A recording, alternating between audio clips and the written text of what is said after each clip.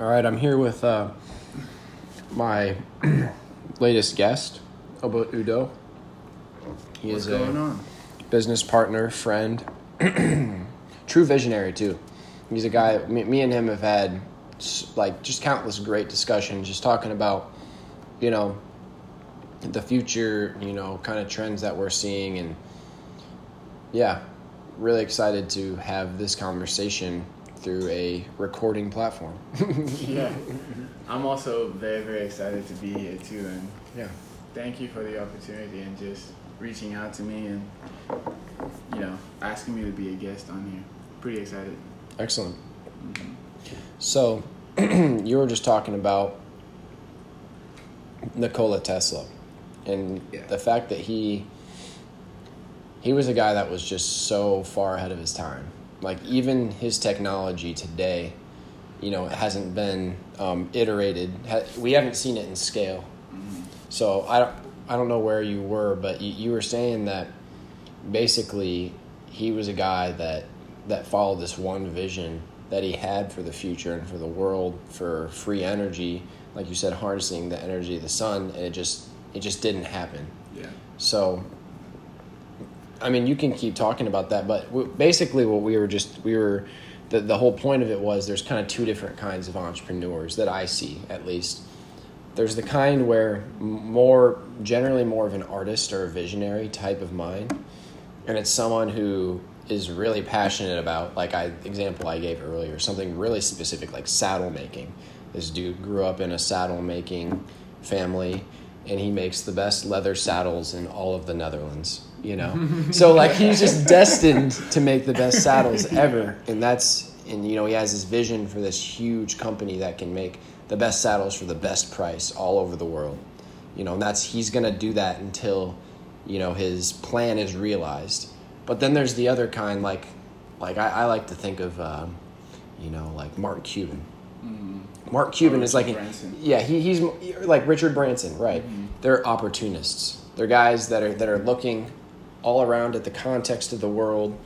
They're a high level of leadership and awareness, super brilliant minds, but they're brilliant in a different way. They're not, they're more looking at their environment and saying, how can I extract the value out of the environment? Mm-hmm. Or, if you look at it the opposite way, how can I give value to my environment, with my skill set?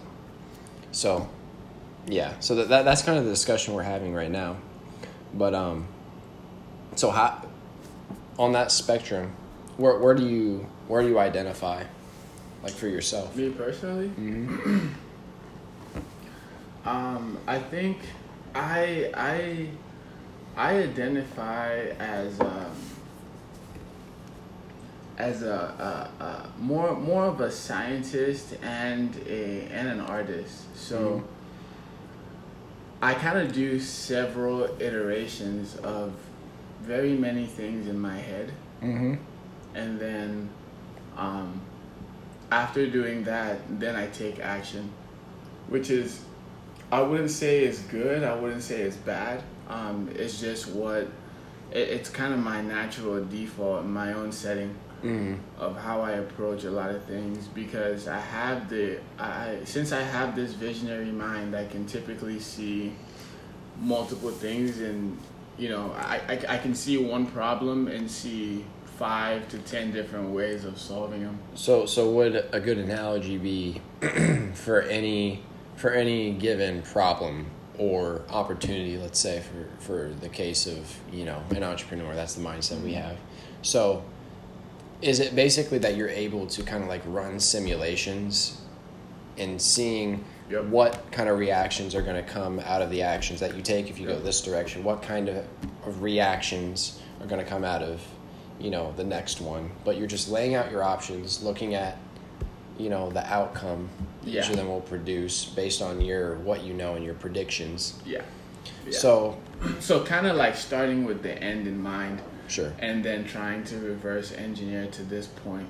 Mm-hmm. But then the issue with that sometimes is that you can't really figure out, if the if you would get the proper result back from the market being the world, are they actually going to communicate in the way that you're thinking in your head? Right. Which is why it's always very important to actually test things out in small facets. I think that's the better strategy. But my natural default is to be inside my head and project out. So for you, what happens when you know, where you don't run those simulations, where you're just more, I don't want to say, you know, completely ignorant, but you're more just like, you have a feeling or you have intuition that you're just following, and you're like, I don't know all the details with this thing yet, but this opportunity lines up with the visions that I have for my future. Yeah. What are there times where you kind of follow that path, and then there's other times, like in other situations, where you kind of are more analytical, or is it a mixture of both, and you kind of have to jump into both?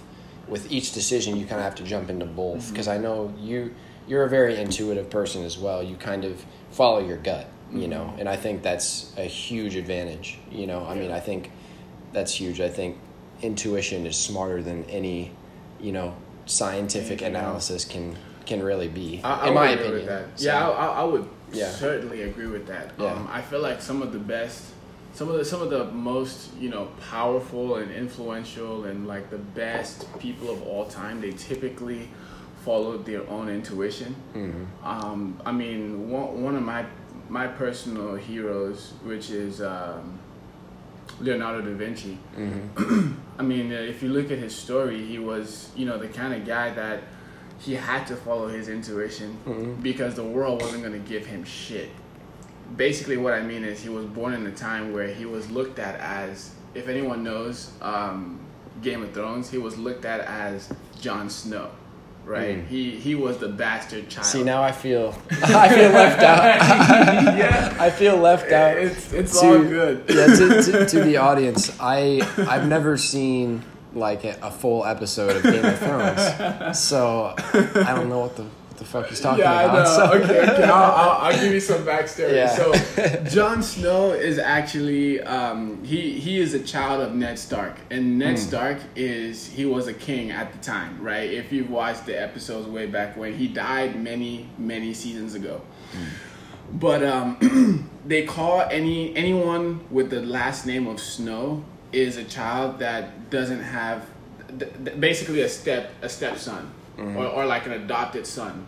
So Ned Stark had sex with a random lady, and so had Jon Snow as the kid. And so Jon Snow does not have the same privileges as his brothers and sisters. So that's why he was kicked out, and he had to go and be a member of the Watch of the Wall, which is a place which is kind of exiled for people.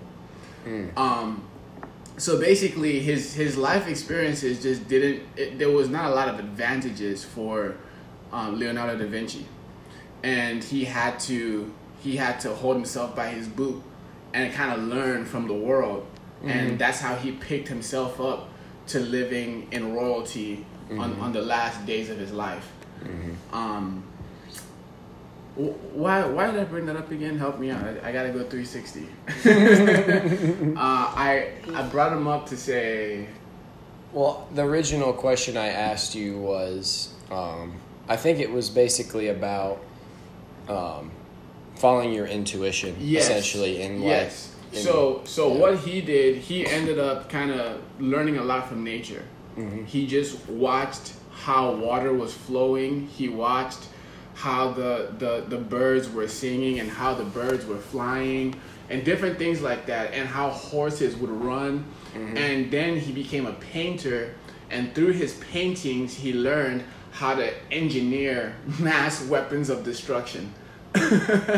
But throughout his entire journey, it was all through his intuition that was teaching him what he needed to focus on in life, which was bringing a mixture of the art and the science and creating engineering. So for you then, can you give a couple examples, or maybe even just one, maybe tell a story about a moment of Yes. of extreme intuition where you had to just trust your intuition and take the action, you know? Well, I would say the one was my personal journey to entrepreneurship, and still going through it. So basically, or really not even entrepreneurship, just finding myself as an individual in this chaotic world and trying to move through it and navigate. So after I finished all the dogmatic things, which is go to school, graduate with a good degree. All the classics. Yeah, which I graduated with industrial engineering, and then get a good job. I got a really good job with the number one aluminum company in the world, right? And then from there, I just still realized I was not happy and I didn't enjoy what I was doing. Sorry, I take that back. I enjoyed what I was doing. I just felt like I wasn't doing what I was supposed to be doing. So then I told my boss, hey, I've got to go. I got to leave for a vacation really quick. And I need to kind of get some space, clear my mind. A lot of the reasons for it, you know, was just because I wasn't feeling like I was supposed to be there. And that was my intuition talking to me. So I left and went out to Canada, and I had a very spiritual experience because my plan was not the plan. Like, I didn't want to plan it out. So I didn't know if it was going to be cold, if it was going to be hot, where I was going to stay. I didn't really care. All I knew was I was going to go out there and I was going to live off the land and just figure things out. And that's what happened. I went out there the first night. This random lady told me, hey, come over and stay with me. Nothing happened. But it wasn't my intention for anything to. Anyways, she just felt like I had really good energy, and so she wanted me to. And then we hung out for about 2 hours. She figured out I didn't have a place to stay, and she heard my story. But that's what happens, I feel like, when you trust intuition, though. Yes. Like, when you trust that you need to do something like that and you do it, I feel like you meet the right people at the right time. At the right time. And then, you know. And then once that happened, right? I had a place to stay, and I left my stuff there. And then the next day, I meet some other gentleman he was incredible. He was just an amazing guy. And he was at the beach selling pot brownies because this was during the time where they were fighting for legalization of marijuana. And we ended up I met him that first instance, you know, and then I met him again later on. And then we talked for about another 2 hours on the street. And then he was like, what? You don't have a place to stay? Come stay with me. So then I stayed with him. And it kept on going, right? So basically what I learned from that experience is, like, no matter what happens, there is a force that's protecting me, that's guiding me towards where I need to go. And so that was what made me pull the trigger when I came back to Iowa, where we're at right now. It made me realize, look, no matter what happens, I'm going to be okay. So I'm going to quit my job. I don't know how I'm getting money. I don't know how anything is happening. I have zero idea. Yeah. Then fast forward a couple weeks later, you know, I realized I wasn't going to be able to have a way to pay for where I'm staying. So I had to cold turkey cut my lease short. And a couple, like 2 days later, a guy I knew who worked as a police officer, he had a place close to me. It was so much better than where I was staying. And he let me stay there for free for several months. Yeah. The reason why he wasn't there most of the time is because he actually lived with his parents, where he preferred to stay anyways. He just needed the house over there so that he could be zoned to be able to be a police officer in our city. Right. So I ended up leaving where I was, having a place to stay for free, and like figuring out more about myself and also figuring out more about my entrepreneurial journey, when in the back of my mind the entire time I thought that I had to be in this job, I had to have a job, I had to have everything figured out. But the weird thing is, when you're chasing your own personal legend, as The Alchemist likes to say, doors open up for you, things happen, and it's all about trusting your intuition. So I'm a big believer on trusting your intuition and going with that, because that's where the biggest opportunities are to give you fulfillment in your life. Yeah, and I think a big thing is, like, another way to put it would be, it really should feel effortless to follow your dreams. You know what I mean? Like, Yeah. whatever purpose that you're meant for, which I think every person is meant for something, whether, I mean, it in the scale of what you're meant for maybe isn't the same. Maybe one person, like, what you're meant to do is be a great father to your kids, and you can follow your intuition and do that. Yeah. And if your intuition doesn't tell you to go make $1 billion, don't go try to make $1 billion. Because I think, really, if you give yourself enough time, spend enough time alone, and really think, you're going to find whatever your purpose is. But I don't remember exactly what I was saying, but No, you were talking about following the intuition and making sure that like even if you're not destined for certain things, just you following that path is gonna lead you to where you need to go. Yeah, that's what you were talking about. And I strongly believe that. I strongly believe that. Especially because, like, in our day and age, I think it's always been from the beginning of time, right? Back in the day, it was you are what your father is, right? So if your father's a farmer, you also are a farmer. If your father's a painter, you're also a painter, and your destiny was determined based on what your parents were doing. And now it's a little different. Now it's more of your destiny is based on what the society is doing. So if you look in certain countries, entrepreneurship is not the way, actually. In certain countries, it's more about politics and being able to be a political figure. In some countries, it's about medicine, because a lot of people are dying because they can't get access to medicine. So basically, they're doctors. Whatever the thing is a reaction to whatever the problem is. Yes, to whatever the problem is in the area. So it's all society based. That's interesting. So that makes sense in America. Why, like, it seems like there's such a big entrepreneurial surge. Yeah. Like, there's more people teaching someone how to be an entrepreneur, teaching people how to build wealth. Like, there's 19, 20, 23-year-old kids that have huge followings that are teaching 30, 40-year-olds how to make a better income, how to, have freedom of time. So it's like that tells you something, that, like, the collective consciousness of everyone in America specifically, like, people are interested in having a step above what our parents had, essentially.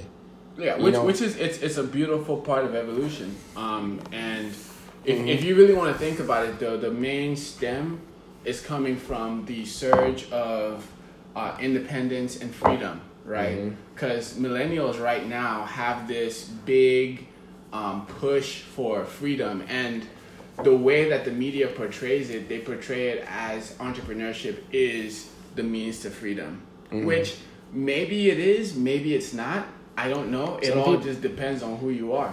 You know what? And that's a good discussion to get into, because,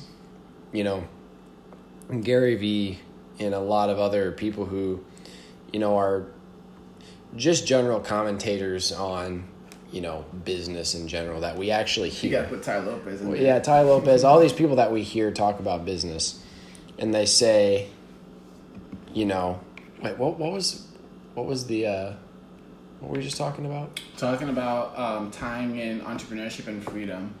Right. Yeah. Like, I mean, I heard a question in a Gary Vee like talk one time, and it was about passive income. And Gary just hates the idea of passive income. And he's saying, you know, real business owners don't have freedom.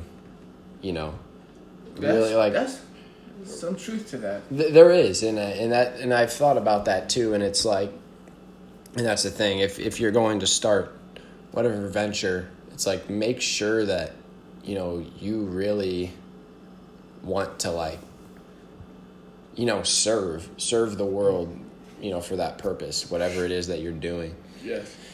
And that for me is like, that's why I'm using things as investment vehicles for whatever vision that I want to have. So like real estate, you know, at least for me, it's just a means to an end. Like it's a great tool to build wealth, and it's a fundamental, there's fundamental value in real estate.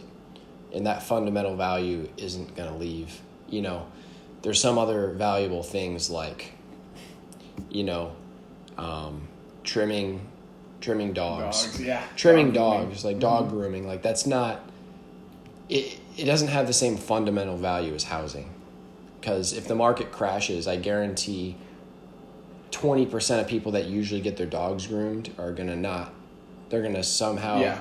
They're not going to be able to afford that. Yeah. They're not going to be able to afford that. So it's like, it's one of those things where it's like, okay, I'm going to secure my money in this thing that I know is going to help me.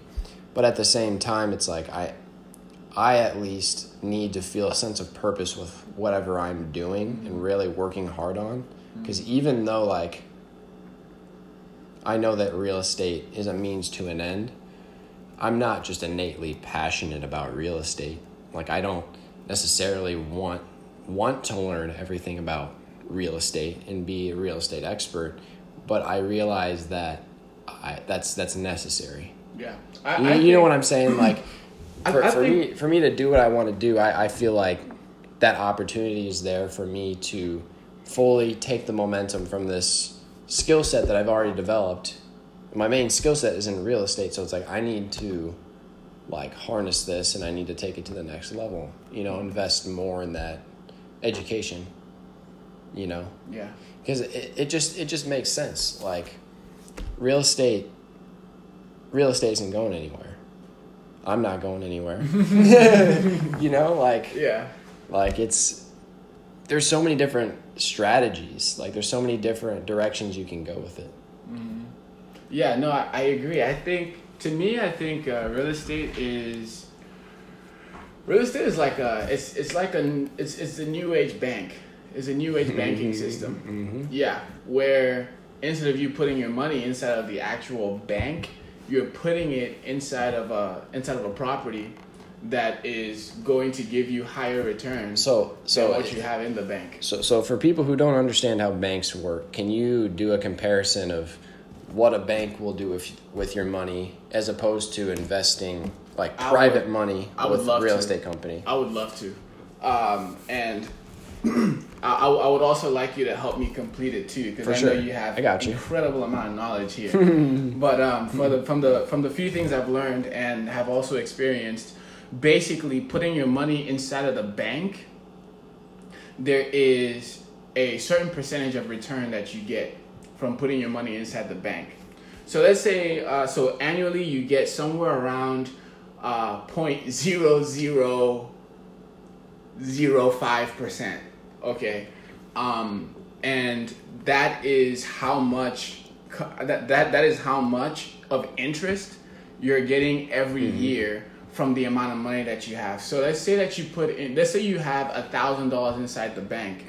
Basically, at the end of the year, at the end of one calendar year of having that money in the bank, you will get an extra 5 cents. If 5 cents. And that's how the banking system kind of works. So, but the money, the banks themselves, they take your money that's inside the bank, right? And then they give that money off to other people that are moving the economy. They're giving that money to people that are producing, people that are creating things, whether it is a loan for a new business, or a loan to buy a property, or a loan to buy a lot of different things. And they get an interest on top of that. So they get somewhere between 5 to 7% interest, depending on the bank and depending on the person's credit. However, investing into real estate is kind of like the same thing. It's kind of like putting your money inside of a bank, because the real estate itself is not going anywhere, except if there is a storm or some type of tornado that comes and washes it down, which I really hope you have insurance. And if you have insurance, then you can recoup basically almost the entire amount, if not more, if you have insurance. But once your money is inside of a real estate, inside a property, like a real physical property, then you can be making more money every single month, possibly anywhere between 5 to an infinite amount of return on your money. There is a much bigger amount of money that you can make with investing into real estate as opposed to investing inside of your bank, aka saving in the bank. Mm-hmm. Yeah. No, I think the reason people put their money in the bank is because they assume it's safe. Mm-hmm. You know, I think that's a huge mistake too, because what people don't realize is once they have your money in the bank, that money's moving. It's not moving. It's not actually sitting there in the bank. No, it's moving. The number is not changing. The number that you see on your Chase app But the banks can't survive and keep that number where it is without money moving it. Yes. They have to move the money. Yes. So I mean, that's the only way their business can grow. Right. Is if they're lending it, because that's how they make money. And unfortunately, if something crashes in the market, if the market crashes and stuff like that, and you try to go to the bank and remove your money, there's just no money inside of it for you to actually get out. And something else that people don't know is, let's say you just got a bank loan for this house you just bought. People think that, when they're paying back the bank, the bank doesn't get their money back for 30 years because, it's a 30-year loan, all the amortization, all those fancy terms and stuff. Mm-hmm. But what they don't realize, and what many people don't realize, is that days, maybe weeks after you have that loan, after they lend you that money, they're selling that debt as an asset to another investor. Mm-hmm. So it's literally like they make their money back very quickly, and then they're just cash flowing. Mm-hmm. So it's like when the bank wants a property back, a lot of times the bankers don't understand that they already made their money. Yeah. But they still want the property. But yeah, there's a lot of things we could get into with debt and what debt actually is. But that's a whole rabbit hole. That's a whole other thing. It's a whole different discussion for a different show, because we're talking about futurism, right? Yeah. What's up? And we got Jasmine in the house. Jazz just came through. Yeah. She is a teacher, letting the future know about math. Ish. I'm waiting for a minute though. But something I heard, it was a quote from Steve Jobs, and I know you're a Steve Jobs fan. I got an apple. Yeah. It's in the fridge. Okay. You got jokes? Yeah. So, basically what he said is that all the best ideas are stolen. And basically what he means by that, I think that's a facetious way of getting his point across. Mm-hmm. All good ideas are stolen. Obviously, the best ideas are the original ones, because those are the ones that are the thing that's actually reestablishing what our objective understanding of like what is real, like what everyone accepts, you know, because like Steve Jobs, like he had a vision for Apple just kind of being a part of society. It's just a part, like McDonald's, like there's McDonald's like everywhere you drive. So it's like someone had a vision for that just being a part of everything. But what happened there is someone had a good idea, but the person that actually benefited from that idea, and this is what Steve Jobs meant, Ray Kroc, he came in, saw a good brand, he saw a good product, a good system. And who is Ray Kroc again? So Ray Kroc, I don't know if you haven't seen the movie Founder, great movie, you should check that out. I don't remember the name of it's Michael Keaton maybe, or I don't know. I don't remember the name of the actor, but it's basically the founder of the McDonald's corporation. And if you don't know, there is a difference between the actual restaurant that you go into that's called McDonald's and McDonald's Corporation. So essentially what McDonald's does is they buy up land, and then they basically lease out that land to franchisees of McDonald's, the restaurant, and they have store managers. So the McDonald's Corporation, Ray Kroc, who's the founder, CEO, I don't know if he's the CEO now. I'm sure he's hired all that stuff out, I'm assuming. But he basically made the McDonald's Corporation a real estate company. So now their game is secure the best quality land, you know, for traffic flow and all these other things. And then find the right people to run, you know, the location. The day-to-day. Exactly. Yeah. So he repositioned himself as a real estate company. Yeah. He saw a good idea, and that's why Steve Jobs says the best ideas are stolen. Yes. Because most of the time, the people who have the best ideas are visionary artists. And visionary artists, 90% of the time, can't carry out their vision. Yeah. Yeah. And so, and it just makes so much sense. So it's like, it's all about building the right team. That's really what it's all about. It is. It's about building the right team. It is. And to add on to ideas being stolen, the greatest ones, there is, if you go back into law of attraction and we really look into it, right, there is one faculty that's important. There are 6 different faculties, but one faculty is the faculty of imagination. And so this imagination helps us create things. And there's 2 different types of creation. There is the original creation and the synthetic creation. And so the original one is basically when, let's take a chair, for example, right? Somebody came up with the chair, right? Someone thought about it and was like, hey, you know what? I'm tired. I'm tired of standing. Yeah, I'm tired of standing, man. And I'm tired of sitting on the ground. And sitting on the ground, there's like nothing there, right? So then they decided, okay, I'm going to grab a couple of trees and, you know, put them in a certain way, and then I'm going to sit on them, right? So that was, some artist created that, right, from his own imagination. But now, if you look at the chair, we have multiple types of chairs. We have chairs with 3 legs. We have chairs with 4 legs. We have some with more legs. We have some that roll. We have some that has cushions. We have some that's executive. And those are basically synthetic creations. Those are like, you basically grab an idea from somewhere else, and then you grab another idea from somewhere else, and you grab another one from somewhere else, and somewhere else, and somewhere else, and you put it all together, and you create something amazing. Yeah, and where it gets interesting is like when you have when you have a chair, you know, this new idea, no one's ever seen a chair before. They're like, what the hell's a chair? Yeah. You know, like the first thing you have to do is convince people that this is good for them.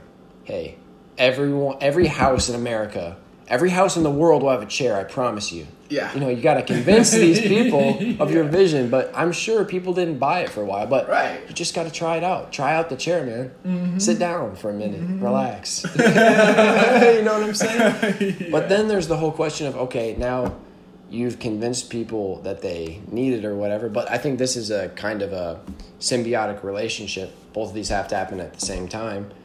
How do you make sure that everyone gets a chair? How do you create that many chairs? And how do you get the chair to all the people? So it's like those are the parts of an idea that people don't right. calculate. That they don't calculate. They maybe don't have the skills to carry out. Right. And that's where the business guy comes in. That's where that person really comes in. Like for example, my degree, which it's industrial engineering. The short form is IE. And if you want to make fun of us, the way to say it is imaginary engineering. The reason is because we just sit down on the corner and imagine stuff. Theoretical engineering. Yeah, it's theoretical engineering. But the other really big part about it is you have multiple other disciplines within engineering. You've got the electrical engineer, you've got the civil engineer, chemical, the list goes on, bioelectric, biotechnology, blah, blah, blah. Mm-hmm. And all these people have specialization to be able to create something. Mm-hmm.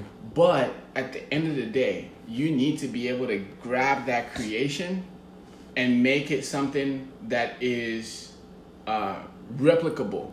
Mm-hmm. Something that you can sell on the market or you can sell on the shelf. Mm-hmm. Something that you can make over and over again and share it with as many people as possible. So that's extremely important. It's kind of like when Tesla created, AC, alternating currents, which is, in case some people don't know, there's DC and AC. Direct current, which was made by, what was his name? Thomas? Edison? Yep, Edison. It's kind of like the battery that's inside your car, right? That's what he made. And then the AC is like all the different poles right outside of our houses that connects to our house. I wish you could see the video right here, but like that cord right there that connects into our house and gives our home energy. Basically, someone had to come up with a road map on how to bring that into every household. And that is extremely important. That's a very big part, distribution of your product. That is huge. Mm-hmm. Yeah, and then it just comes down to like... And that's why it's so hard to make a business, because I think there's a lot of people who have great ideas for products, but what people don't understand is that just because you have a great product doesn't mean you have a great business. No. Because context is everything. Mm-hmm. So if you have a great product, maybe you should think, okay, what's the competitive landscape? If you want to make an app that's just going to be the best app in the world, what you might want to do is look at all these big tech giants. Think about what are they missing? What would add them a lot of value? What is the marketplace not being given right now from an app or software perspective? And then start to build something with the intention of selling it, with the intention of selling the company to someone like, Facebook or Google or whoever. Mm-hmm. But, just starting to be more intentional about understanding when you have a product or a business. Right. Because they're two different things. Right. And also, because some people, their intent may not be to sell their business. Mm-hmm. So you got someone like Mark Cuban, and I love what he says. He looks at business very, very competitively. To him, it's a sport.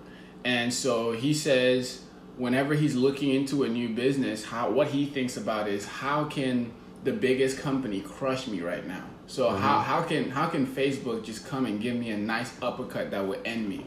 Or how can Google take me out? And then he plays with his idea on a very, very minute level. While the idea is still in the incubation period, he's figuring out, okay, what is my competitive advantage compared to these giants out there, and how can I actually stand the test of time? And that's exactly what you want to think about. And if you do want your product to be sold, to a Facebook or to a Google or to one of those guys, you want to think about, okay, well, how can this, add on to their to whatever they're building? How can this fit into the vision so that you can be doing your work and building it and then sell it off to them later on? Yeah. Yeah, and that gets into a whole other discussion too about when you're starting a business. Mm-hmm. The first thing you should think about is what's the exit strategy. Mm-hmm. Is it run the business forever and have the best coffee company in the world, or is it to sell that coffee company off to Starbucks after 5 years, after making this revolutionary brewing process? Or Yeah. what, you know what I'm saying? Yeah. But just being more intentional about, okay, I'm starting this business. Okay, what's the result? What's the end goal? You know, because it's easy to start things, but finishing them is the hard part. Yeah. You know. Yeah. But having the end result in mind when you take an action is probably the most important thing. And that's really when it comes down to it, that's how you predict the future. That's how you create predictable results for yourself, is really be aware of all the different factors that are affecting your plan. Because the way I always look at business and in life, I think from each person's individual perspective, everything's chaos because every other person is looking at it the same way. Yeah. So when I'm carrying out my vision in my orderly way based on my plan, other people's plans and other people's things don't match up with mine. So I have to find a way to maneuver through all those, things that you're not going to see coming at you that are going to throw off your plan. Be adaptable. So it's like the science of it is making a plan where you can see all those different punches coming and you can plan to dodge them. Yeah. And sometimes you just get punched in the face. Sometimes you just get punched real hard. Sometimes you just got to get up and and that's where the toughness comes in. It's like you can't plan for all, like every time you get knocked to the ground. You just can't. You can't plan for some of them. And I think that brings us back to the very first conversation we were having when we first started. It was, how do you know when to stop something and when to actually continue? Because I believe that there is a point in time where it's like, okay, this is not working, and this doesn't have any future, like, and you just have to terminate it, and then use your energy somewhere else. And that is an extremely tricky thing. And I brought up the analogy of the owner of Airbnb.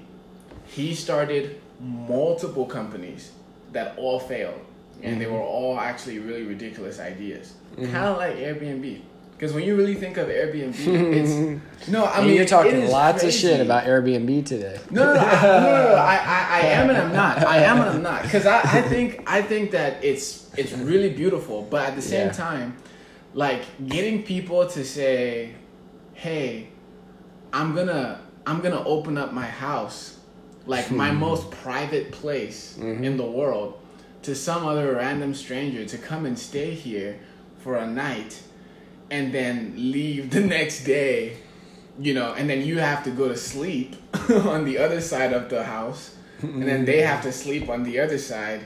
It's very, very weird. Like put yourself into Airbnb's shoes before Airbnb even actually took off and became a popular thing and became something that people cared about. Well, and that the hardest part, and what I was talking about earlier, is convincing people that this is a good thing. Yeah, that's the hard part, man. Jesus, it's how tough. can you convince someone? And that the only way you can convince them is showing them. Yes, that's the only way you can convince them is to show them. Yeah, it's to show them. You can't. That's not something that you can talk about. And that's where you get into distribution. How do you test and distribute the service, the information, the product, whatever? Yeah, So for many years, Airbnb was not profitable. Airbnb was a place that, a lot of investors actually doubted it. Kind of like they're doubting Uber, like a lot of people just doubted it because they doubted the idea that a lot of people would be so willing to have random strangers inside of their house. From an investor's perspective, they just didn't understand that. But what happened was several times they were, they were looking they were going to give up. Actually, they were going to give up multiple times, but something inside them just kept them pushing on. And I think what it was, which you all should hear his actual story from his own mouth, but I think that the biggest part was they tested out the product themselves, and the emotion that came out from meeting these people, from meeting the clients that were inside of their house, and them going out and showing them the city the next day, giving them a tour of the place, and that emotional connection that they had with those clients, it stuck with them. It stuck with them, and they wanted to give as many people as possible that same feeling of being able to come into a brand new city where you know nobody, but feel like you've been there for a long time because you actually have locals there with you along the way. And I think it was that passion and that emotion that they felt from the beginning, that they knew that they could they could pass that off to other people. So that's what kept them, that emotion is what kept them going. But then again, though, you have to be very aware. You have to be extremely aware, because it's kind of tricky. There is some points where you just have to kind of close up shop, and then there's another point where you have to keep fighting, and yeah, I don't know if there's a set way to know exactly, like a set formula, but yeah. I think before anyone gives up on anything, you have to keep pushing, and you have to look deep within yourself to figure out if this is something that you want to undertake, and if it is something that you want to share with the world. That's the most important part, because if that emotion is not there, then there's a disconnect, and then there's no way you can actually bring it out. You will just continue to frustrate yourself. Cool. Okay, well, I'll wrap it up here in a couple of minutes, but before we head out, is there anything that people should watch out for from you specifically for your future, or what are things that you're seeing, maybe even just in the world, that you think people should be aware of? From the perspective of kind of looking into the future? From looking into the future, I think that people should be aware of their personal well-being. And I think that is one of the most important things moving into the future, because the way technology is moving much faster than any other revolution right now. Any other evolution, sorry. Technology is the fastest evolution.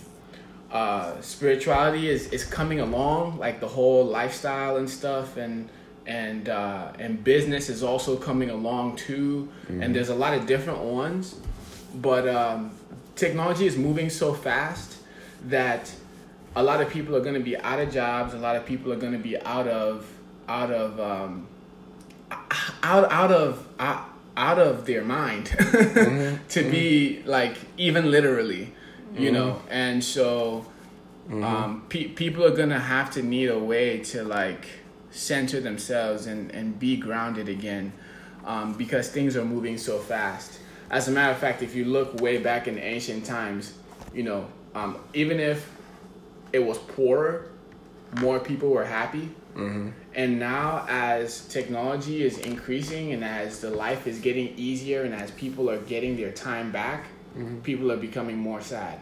And that's an interesting correlation. So I think that moving forward, people's well-being is gonna be a very, very big discussion, along with many other things. But that would be mine.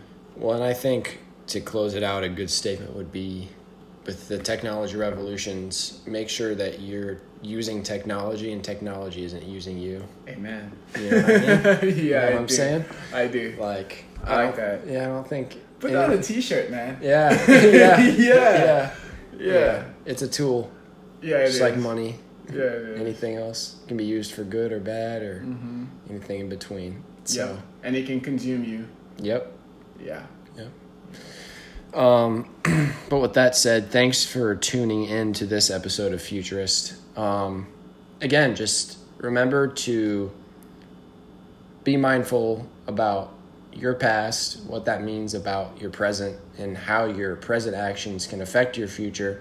And of course, make plans that you can be excited about. Take action on those plans, because you have to be excited about the future, because if you're not excited about the future, in my opinion, there's nothing else to be excited about. So, Nice. So, Yeah.